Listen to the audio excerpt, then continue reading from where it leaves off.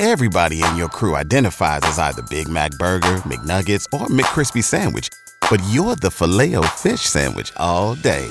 That crispy fish, that savory tartar sauce, that melty cheese, that pillowy bun. Yeah, you get it. Every time. And if you love the Filet-O-Fish, right now you can catch two of the classics you love for just $6. Limited time only. Price and participation may vary. Cannot be combined with any other offer. Single item at regular price. Ba-da-ba-ba-ba. Hot. We'll sum it up as temperatures today reach the mid to upper 90s. There may be an inland spot or two west of I-95 that hits 100 today, or at least gets very close.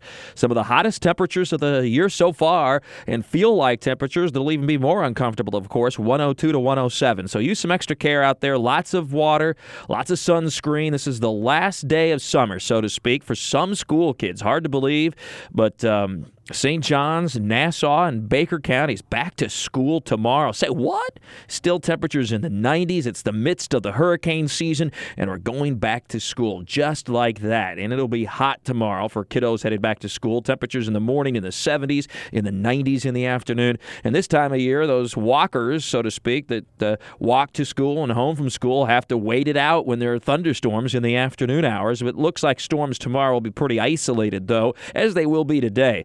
Coverage only 20 to 30% of the area, so very hit and miss. Now, we did have a little bit better coverage as expected yesterday for at least a time. We had a few spots manage 1 to 2 inches of rain in a pretty short period of time, but you would drive 5 or 10 miles and it would be completely dry. So they were pretty widely scattered, but still at least some locally heavy rain and a little bit of an uptick in the activity yesterday. Now a downturn again for today and tomorrow, but it still looks like showers and thunderstorms increase as we head into your weekend, into early next week, especially Sunday and Monday, but Saturday we'll start to see more rain. About half the area gets a shower or a thunderstorm on Saturday and virtually everybody Sunday.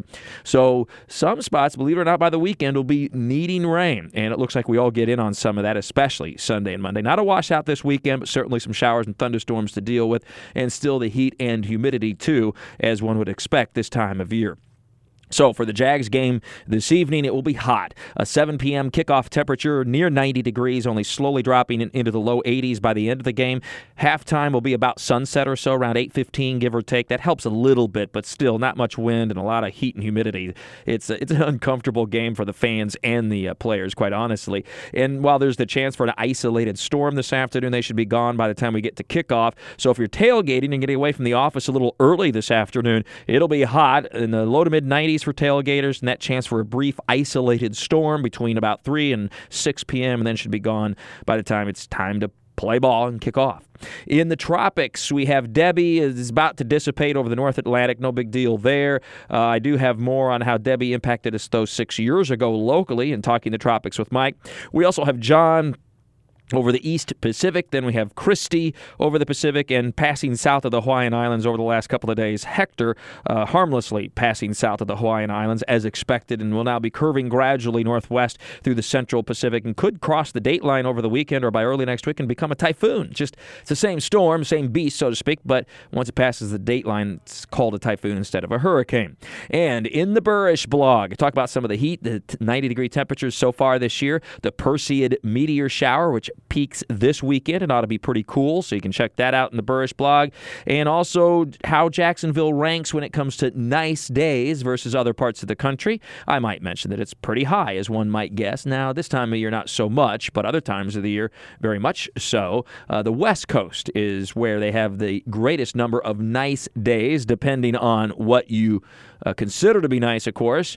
There's a definition for it and a write-up in the Washington Post. I've got the link to it in the BURESH blog. With all your weather all the time, stay cool and hydrated today. I'm Chief Meteorologist Mike BURESH from the CBS 47 at Fox 30 Action News Jack's First Alert Weather Center for News 104.5 WOKV.